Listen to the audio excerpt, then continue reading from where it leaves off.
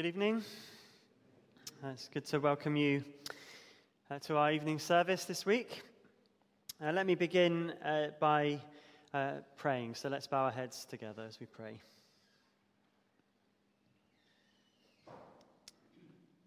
Father, we thank you so much that we're able to meet together as your people tonight. We thank you that we can come freely and hear your word proclaimed. We can worship you, who is worthy of all of our praise and all of our worship.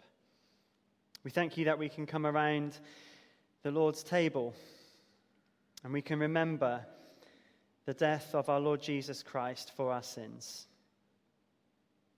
And at this time where there's so many restrictions in our lives, we thank you again for these wonderful privileges and pray that we would not take them for granted, but that tonight they would be more real to us.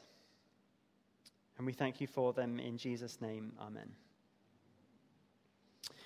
Well, before we have our first song, we're going to stand together and read what hopefully is a familiar passage of Scripture from Matthew chapter 5. The words will appear on the screen. These are the Beatitudes. These are the kind of they're blessings and behaviors of people of being in God's kingdom, and they're perfectly exemplified by our Savior Jesus. So let's stand together, and we'll read these as a congregation before we sing our first song. Blessed are the poor in spirit, for theirs is the kingdom of heaven. Blessed are those who mourn, for they will be comforted. Blessed are the meek, for they will inherit the earth. Blessed are those who hunger and thirst for righteousness, for they will be filled. Blessed are the merciful, for they will be shown mercy. Blessed are the pure in heart, for they shall see God. Blessed are the peacemakers, for they will be called children of God. Blessed are those who are persecuted for righteousness, for theirs is the kingdom of heaven. Please take your seats. As we've read those, we must remember that Jesus fulfilled these things perfectly when he came from heaven to earth. And our first song tells us that he is the glorious Christ.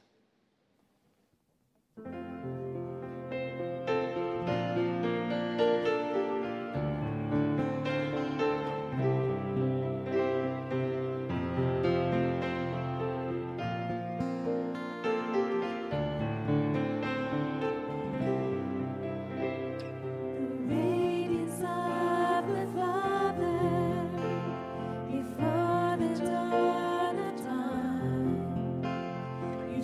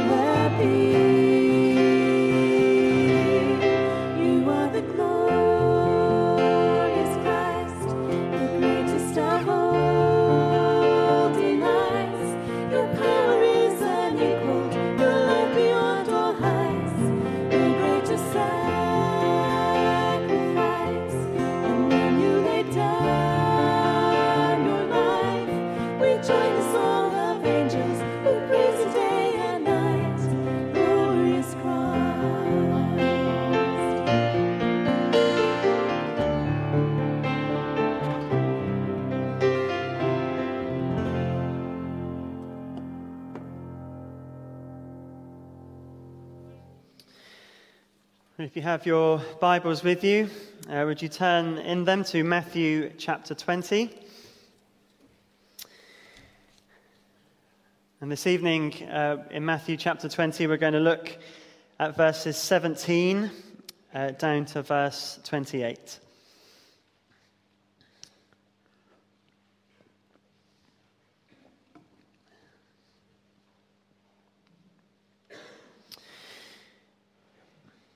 Now, some of you may have been involved in debates about who in a certain sport, especially, or it could be any field of life, is the GOAT.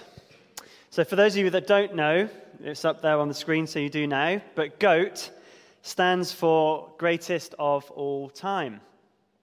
Now, years ago, there was a 100-meter world record holder, Maurice Greene.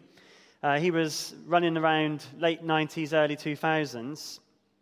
And he had a goat tattooed on his arm to tell the whole world that he was the greatest sprinter of all time.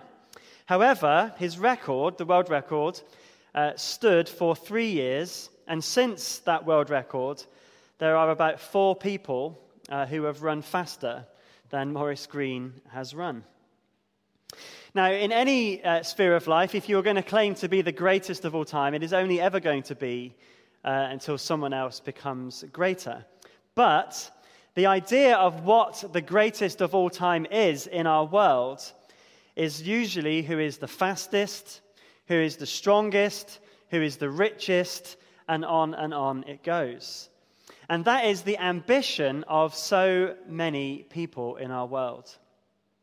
But in the upside-down kingdom of Jesus that we've been looking at in Matthew's Gospel, we see a very different view of what real greatness is. Now, we've seen this kind of teaching that we're about to read in Matthew chapter 20 before in Matthew's Gospel. So in Matthew chapter 18 and verse 4, Jesus says, "Therefore, whoever takes the lowly position of this child is the greatest in the kingdom of heaven." So at that point, he picked up a child, and that child was an example of greatness in God's kingdom. Now, as I've said before, in those days, children were not valued. They were seen as the very opposite of greatness because they were weak and dependent. And we've seen this kind of lowliness, this humility in the behavior of Jesus all through Matthew's Gospel. Nobody has ever gone lower than Jesus. So he left the glories of heaven, and in the beginning of Matthew, we read how he is the Messiah, the son of David, the king, and he was born into obscurity. As we read Matthew chapter 1 this morning, his father was Joseph, his mother was Mary, born in obscurity, in scandalous circumstances, because Mary was pregnant with Jesus before she was married to Joseph. They had to flee Egypt to escape King Herod. He grew up in Nazareth. Nazareth was a town of no note whatsoever. He was poor, having no place to lay his head. And oftentimes, when we see Jesus performing miracles in Matthew's Gospel and in all the Gospels, we hear him say to the recipient of the miracle, "Don't tell anyone about this." He didn't want to draw attention to himself. Jesus was not the greatest showman. Jesus was the greatest servant. And it is in Jesus' words that we're going to hear tonight and that we've heard before, and in the works that we see in him, true greatness. In Jesus, we see true greatness. And the true greatness we see here is the opposite of the false and self-aggrandizing greatness of the world. You shouldn't ever see a follower of Jesus with a goat tattooed on their arm, unless they got it before they were a Christian. You can't get rid of it. But if you're a Christian, you don't go to the tattoo place and say, "Can you put a goat on my arm because I'm the greatest of all time?" You just don't do that. The opposite of that is what Jesus talks about here. So let's see how that bears out in Matthew 20 from verse 17. Now Jesus was going up to Jerusalem. On the way, he took the 12 aside and said to them, "We are going up to Jerusalem, and the Son of Man will be delivered over to the chief priests and the teachers of the law. They will condemn him to death and will hand him over to the Gentiles to be mocked and flogged and crucified. On the third day, he will be raised to life." Then the mother of Zebedee's sons came to Jesus with her sons, and kneeling down, asked a favor of him. "What is it you want?" he asked. She said, "Grant that one of these 2 sons of mine may sit at your right and the other at your left in your kingdom." "You don't know what you are asking," Jesus said to them. "Can you drink the cup I am going to drink?" "We can," they answered. Jesus said to them, "You will indeed drink from my cup, but to sit at my right or left is not for me to grant. These places belong to those for whom they have been prepared by my Father." When the 10 heard this, they were indignant with the 2 brothers. Jesus called them together and said, "You know that the rulers of the Gentiles lord it over them, and their high officials exercise authority over them. Not so with you. Instead, whoever wants to become great among you must be your servant, and whoever wants to be first must be your slave. Just as the Son of Man did not come to be served, but to serve, and to give his life as a ransom for many." This is God's word. So we're going to see in this passage true greatness. And the first way we see that is greatness in sacrifice. So in verse 17, we read there that Jesus was going up to Jerusalem. It was the time of the Passover feast, and so lots of people, lots of crowds, were also going up to Jerusalem with Jesus. And we read about that in this passage. But for Jesus, he wasn't only going to celebrate the Passover. He was going up to Jerusalem because he knew that he was going to die there. And his 12 disciples, well, they've been following him for some time. And in chapter 16 of Matthew, they had declared that they knew that Jesus is the Messiah, that is the promised king who was going to reign over his people. And so Jesus pulls them aside before they get to Jerusalem, and he reminds them of what is going to happen to their Messiah. They know who he is, they know he's the Messiah, but they need reminding again, this is the kind of Messiah I'm going to be. And this is the 4th time, actually, that Jesus has told the disciples about his death. Here are the previous 3. So in chapter 16, Jesus said, from that time on, Jesus began to explain to his disciples that he must go to Jerusalem and suffer many things at the hands of the elders, the chief priests, and the teachers of the law, and that he must be killed on the third day be raised to life. Then in Matthew chapter 17, talking about John the Baptist, who is the Elijah referred to here, "But I tell you, Elijah has already come, and they did not recognize him, but have done to him everything they wished."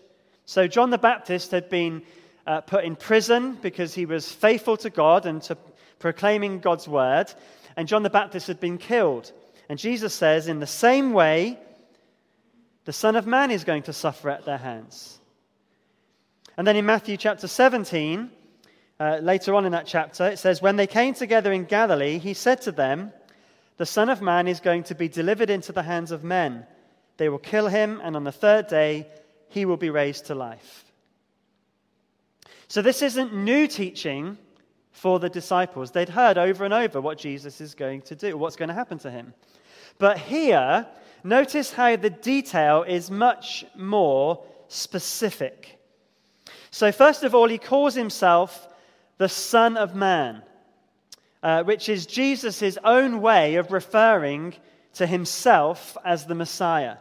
Only Jesus really uses this name about himself, and it is a name that comes from the book of Daniel, where a glorious king who is like a son of man, that's what Daniel says, comes. And Jesus calls himself the Son of Man. He is this glorious king, but this king is going to be delivered over, he says, to the religious leaders who are going to condemn him to death. Now, the religious leaders were a council called the Sanhedrin, but they only had limited power. The Sanhedrin, the Jewish council, were not allowed to put anyone to death. And so, if they wanted to do that, they had to get the Romans to do it for them. And that's what Jesus means here when it says they will condemn him and hand him over to the Gentiles. Because it's the Romans who would execute the sentence on Jesus. This is why Jesus says he's going to be handed over to them, and they'll mock him, they'll flog him, and they'll crucify him. So Jesus goes into detail here about what is going to happen when he goes up to Jerusalem, when they get there.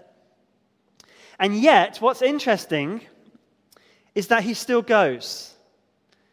Now, Passover was the big Jewish festival. Now, imagine for us, Christmas is coming, and you know if you go to this particular person's house, it's going to be an absolute disaster. And so you might think, I'll give Christmas a miss this year, or at least I'll celebrate it somewhere else.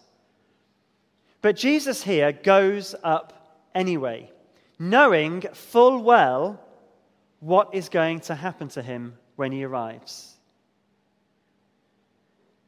Almost anybody else would have avoided Jerusalem if they knew what was going to happen. But Jesus has come, Matthew tells us in chapter 1, verse 21, to save his people from their sins. The sacrifice he is going to make is the only way that this salvation can come. And so he goes to Jerusalem. But there is a note there at the end of verse 19. Jesus knew also he would be raised to life. Sin and death will be defeated, because the greatest sacrifice will end in the greatest victory. And so Jesus knew as he walked to Jerusalem, yes, there would be great pain and great suffering, but he knew it would be worth it to save his people from their sins. He would be raised. Now, as Christians, Jesus has told us to take up our cross and follow him. There is great cost, there is sacrifice involved in being a follower of Jesus. Now, of course, it pales when it's compared to the sacrifice of Christ on the cross. Of course it does. But nevertheless, there is sacrifice if we're going to follow Jesus. But there is also life. God will vindicate us because the sacrifices we make for Christ are always worth it. There is always the resurrection. And that day is coming, isn't it? When Jesus comes again and will be raised to a new life for all eternity. So in Jesus' kingdom, there is greatness in sacrifice. But linked to this, in verses 20 to 28, we see there is greatness in serving. So we've seen Jesus talk about the greatness of being a servant before. And Jesus has just told us of the greatest act of sacrificial service in the history of the world as he talks about the cross. But it appears that his disciples are still blinded by their own egos from seeing what true greatness is. So Jesus has told them, I'm going to make this sacrifice for you. And the disciples are thinking about the equivalent of getting a goat tattooed on their arm. We want to be the greatest of all time. And we see this in verse 20 as the mother of James and John come to Jesus wanting a favor. And Jesus says in verse 21, "What is it you want?" And she says, "Grant that one of these two sons of mine may sit at your right and the other at your left in your kingdom." So this woman, this mother, is ambitious for her children. And there is no doubt in my mind that James and John are in on this too. It's like a family thing.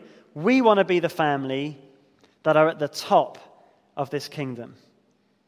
The right and the left side of a king means that they are in close proximity to the king, and so they get to share in his power and in his privileges and authority.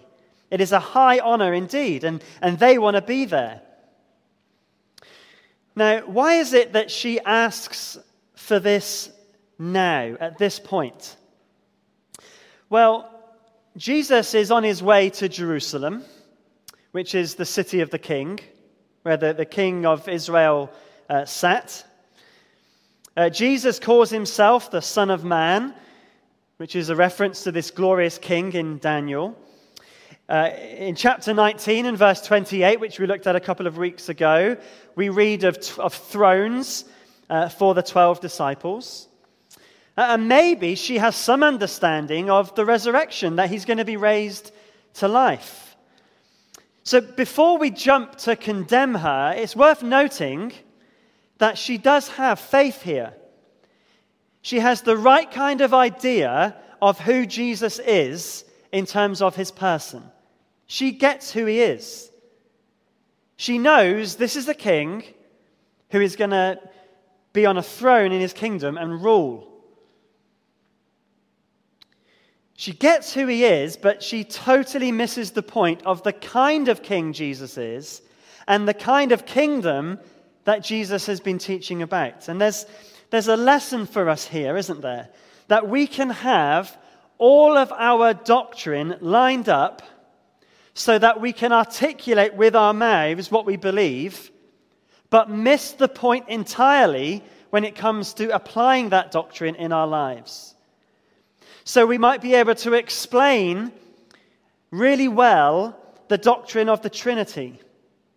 And we might have nailed down how Jesus is going to return, and we think we know all of that. But when the Christian life becomes all about all this stuff I know, but I don't know how to love my family or to serve in the church or any number of things that in how we practice the Christian faith, the head knowledge just becomes just that, just knowledge. And actually, just like here, the Christian life then becomes all about me, all about what I can know and get out of it, and not about serving other people. And when we become like that, we miss the point entirely. But not only do they miss the point, the mother and sons, Jesus in verse 22 says they don't even understand what they are asking. If they are going to reign with Jesus, which is what they're asking to do, Jesus says, then you're going to have to suffer with me as well. So he asks them, can you drink the cup I am going to drink? Well, the word cup, which we read here, is often used in the Bible as a symbol of experiencing something. So in the Old Testament especially, we read about the cup of blessing, the cup of salvation, and frequently the cup of God's wrath that people are given to drink. So in the Old Testament, when someone came under the wrath of God, often it was said that they would drink the cup of God's wrath. And that's exactly what Jesus is going to do himself on the cross. He's going to experience the wrath of God in full and drink that cup. And we'll read later on in the garden, that's why he talks about the cup being passed on. The cup of God's wrath, it's an awful thing. But here he's talking about a cup that refers to suffering. Because the disciples who trust in Jesus are not going to drink God's wrath because Jesus is going to drink God's wrath. but they are going to suffer. Jesus suffered, his followers will suffer, is what he's saying. And Jesus asked them, are you prepared to suffer? Just like I'm going to suffer. Well, they arrogantly reply at the end of verse 22, we can. Of course we can.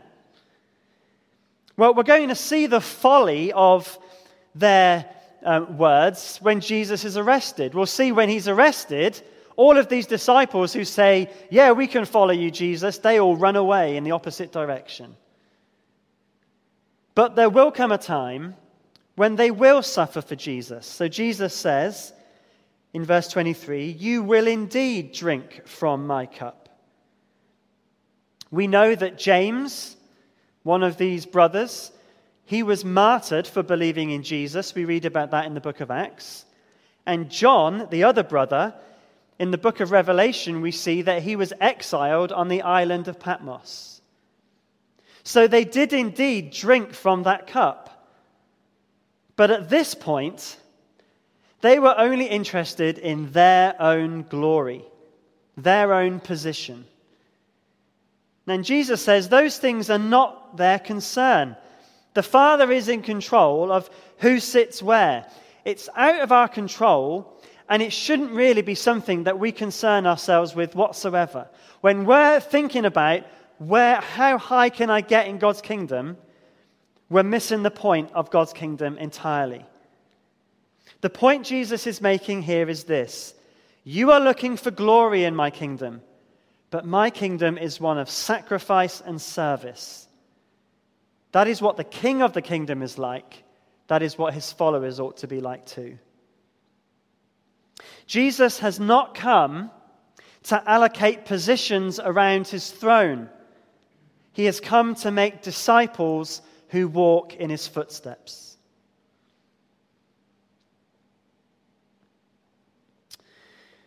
But in verse 24, we read that the 10 other disciples were indignant with James and John.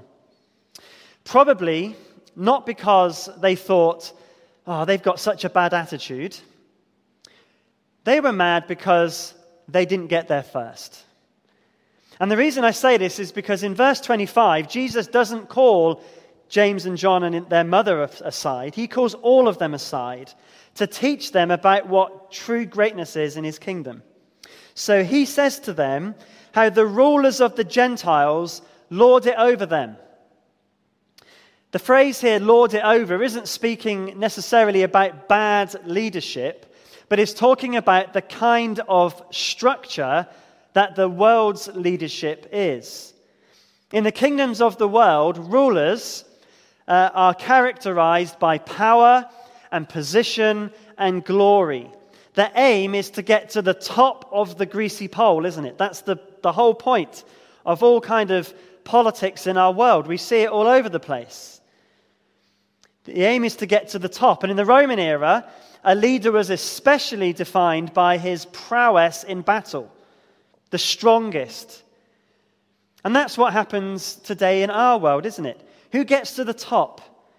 Well, really, it is the rich, those with powerful families, those who went to the best schools, all those kind of things, isn't it? It's an interesting study to look at where different leaders in the world, what their backgrounds are. You'll find very few who did not get there because of some kind of riches or a school they went to or whatever it is. In fact, if you look at the school playground when you're in school, who is the most popular?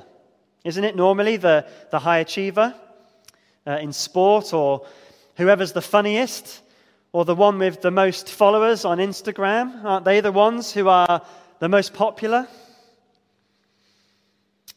But Jesus says in verse 26, not so with you. Greatness is not in God's kingdom climbing up a greasy pole, it's sliding down a pole, isn't it? So he says, whoever wants to become great among you must be your servant, and whoever wants to be first must be your slave. In the Roman world especially, you couldn't get lower than a servant or a slave. This is not greatness in their eyes, this is humiliation. Servants and slaves had lives that were dedicated to serving others in humble obscurity. Interestingly, notice how Jesus' words say this in such a way that make the servant and the slave greater than the master that they're serving. So he says, whoever wants to be great must be your slave. So if you've got a slave, Jesus is saying your slave is greater than you are, by nature of them being a slave, that position. It's highlighting the point that greatness is in serving others, not in building ourselves up. As Christians, we should be seeking humble obscurity in service, not elevation. And of course, the greatest example of this is, of course, the King of the kingdom, Jesus. We are to be just as the Son of Man. Notice in verse 28, who did not come to be served, but to serve, and to give his life as a ransom for many. Notice the way here Jesus speaks of his title, Son of Man, this glorious King, and his work, to serve. You see how they're side by side? This great King, who is the greatest of all time, he is God with us. In fact, he's the greatest above time. He's beyond time. He has that title, but he comes to serve. And his service is his sacrifice. He gives his life. That is, he dies as a ransom for many. A ransom has its origin in warfare. A prisoner of war would get taken, and a price was set on their head that had to be paid for that prisoner to be freed from their captor. Now we, as humanity, are slaves to sin.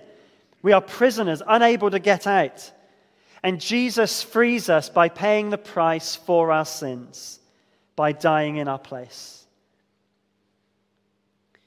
There are echoes here of Isaiah 53, where the Messiah that is described as a suffering servant who comes to pay for the sins of his people. So an example is verse 12 of Isaiah 53. Therefore, I will give him a portion among the great, and he will divide the spoils with the strong, because he poured out his life unto death and was numbered with the transgressors. For he bore the sins of many and made intercession for the transgressors. He has his portion among the great because he poured out his life. Because he bore the sins of many. Jesus' greatness was shown in the sacrifice that he made. And he does that for many. The many are those many people who put their trust in him, trusting that the sacrifice he made pays for my sin. The sacrifice that he made is for all those who put their trust in him. This kind of greatness is the opposite, isn't it, of the jockeying for position that James, John, and their mother were involved in. And it's a good check for us as well, isn't it? It's worth asking, what is your ambition in your life? Isn't so much of our ambition to be seen as great by the world standards, to want to be applauded. And so we look for ways that we can get everyone to say how wonderful we are. Isn't so much of our ambition in church to want people to think we are holy rather than actually in humble obscurity getting on with being holy? Isn't our desire so often the opposite of the humble obscurity that Jesus speaks of here? Our ambition should want to be to serve our God by serving others. even and especially in ways that are not even seen, just like the slave and the servant. I also think there is, maybe it's a bit of an aside, but I think there is a word here for parents as well. The mother of James and John here was very ambitious for her children. And sometimes, as parents, our ambition for our children can be for them to do really well so that we can be seen as really great parents. There's a real danger there. We can want our children to fulfill the dreams that we had but could never fulfill ourselves. Our biggest ambition for our children should be, as Christians, for them also to be humble servants in God's kingdom, wherever that takes them. But there's so much application in this passage about being a servant for all of us, isn't there? In our homes, are you always looking for ways that you can be served in your home? Or do you rather look for ways that you can help your spouse or your parents, serving them? Among family that are not in the church, outside the home, are you servants to them? We can serve our parents, even if we can't visit them in their house at the moment, just by giving them a ring, having time to speak to them. In your school, young people, it's so easy in school to want to be the greatest in the eyes of your friends. But Jesus tells us to look out for ways we can be a good servant of others rather than trying to be popular. It's easy, actually, to be seen as great in other people's eyes. You can just play the clown or whatever it is. But in God's eyes, true greatness is being a servant. What about in the workplace? Are you just trying to get one over your colleagues? Show them how great you are and how you're better than they are? Rather, show them Jesus with an attitude of service. What about in the church? Do you come to church just so that you can be served? I think at the moment, the way that we do church, by necessity, perhaps makes us more liable to be spectators rather than participants, doesn't it? But we need to serve in the church. And there are lots of ways that we can do that. Not just on a Sunday, but all through the week, we can be speaking to one another, serving one another in all sorts of different ways. Don't just spectate at church and be served, but be a servant. And the same with our neighbors, wherever we live. Can you practically serve them in some way, showing them Christ through your love? So as we've read these words, it's worth taking some time, and we'll do that as we come around the Lord's table, to just think about your ambitions in your life. Are you wanting to be the greatest of all time? Or are you wanting to be a servant, which is great in God's eyes? And what better illustration of what we've been talking about is there than the Lord's table, where we see how Jesus was the greatest servant of all, as he died for our sins. Well, before we come to the Lord's table, our song in response to what we've heard reminds us of how Jesus is our servant king.